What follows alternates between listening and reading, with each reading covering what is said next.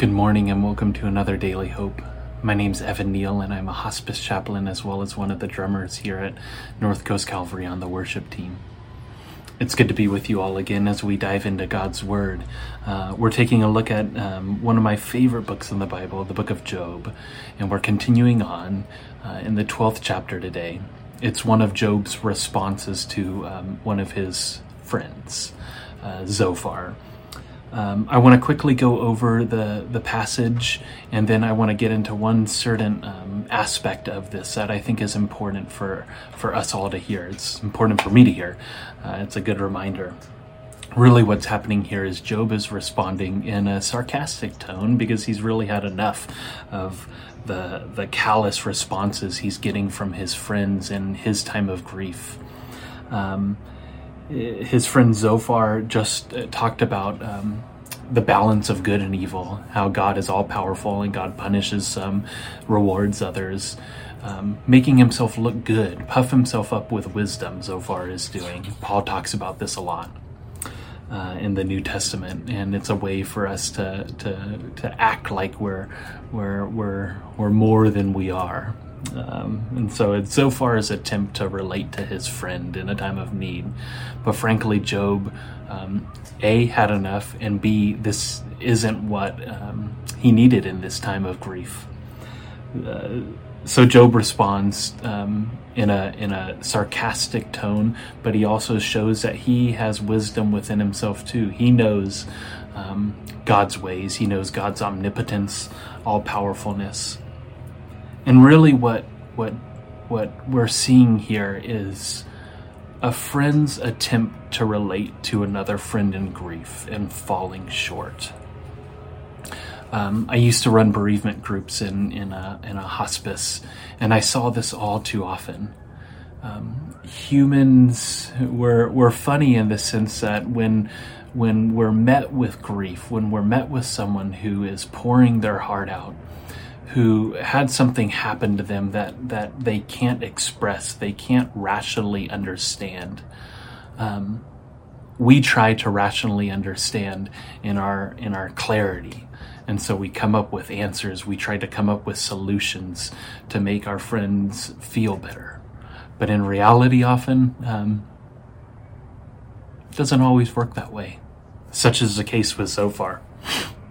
In Zophar's attempt to relate to Job in wisdom, Zophar missed one important thing, that Job is deeply grieving. Job had all of these afflictions happen to him. He lost children. He lost, his livelihood. He had sickness wash over him. I would imagine Job probably just needed someone to say, "I'm sorry. I see you, and I'm sorry."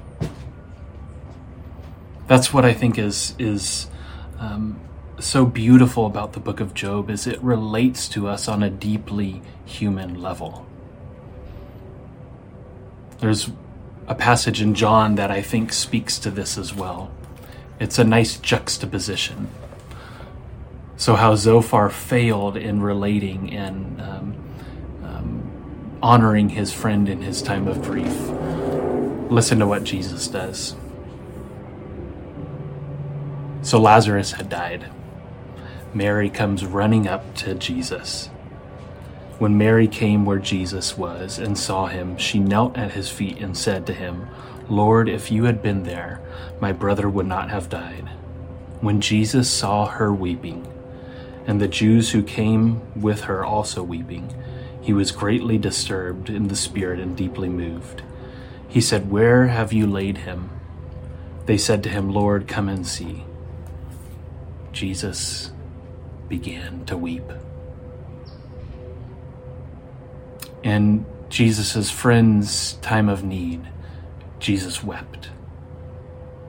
Jesus weeps with us when we're grieving.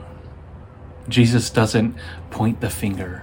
Jesus doesn't ridicule, mock, intimidate like Zophar did. Jesus simply comes alongside, sits down next to us, is silent when he needs to be silent, cries when he needs to cry, and shows us that he is indeed a Savior.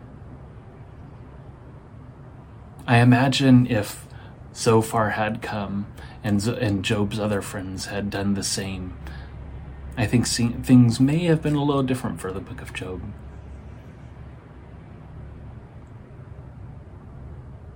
We'll never know. But needless to say, may we all take example from our Savior. And when our friends are in grief, maybe slow down with trying to find the right words to say. Let the Spirit fill you. And let us act out of love, act out of the ways of Christ. That's a good hope. God, we are thankful. We're thankful that when we are in times of grief, that you come alongside us. You weep with us. You know just the right words to say. And we are thankful for that. Amen.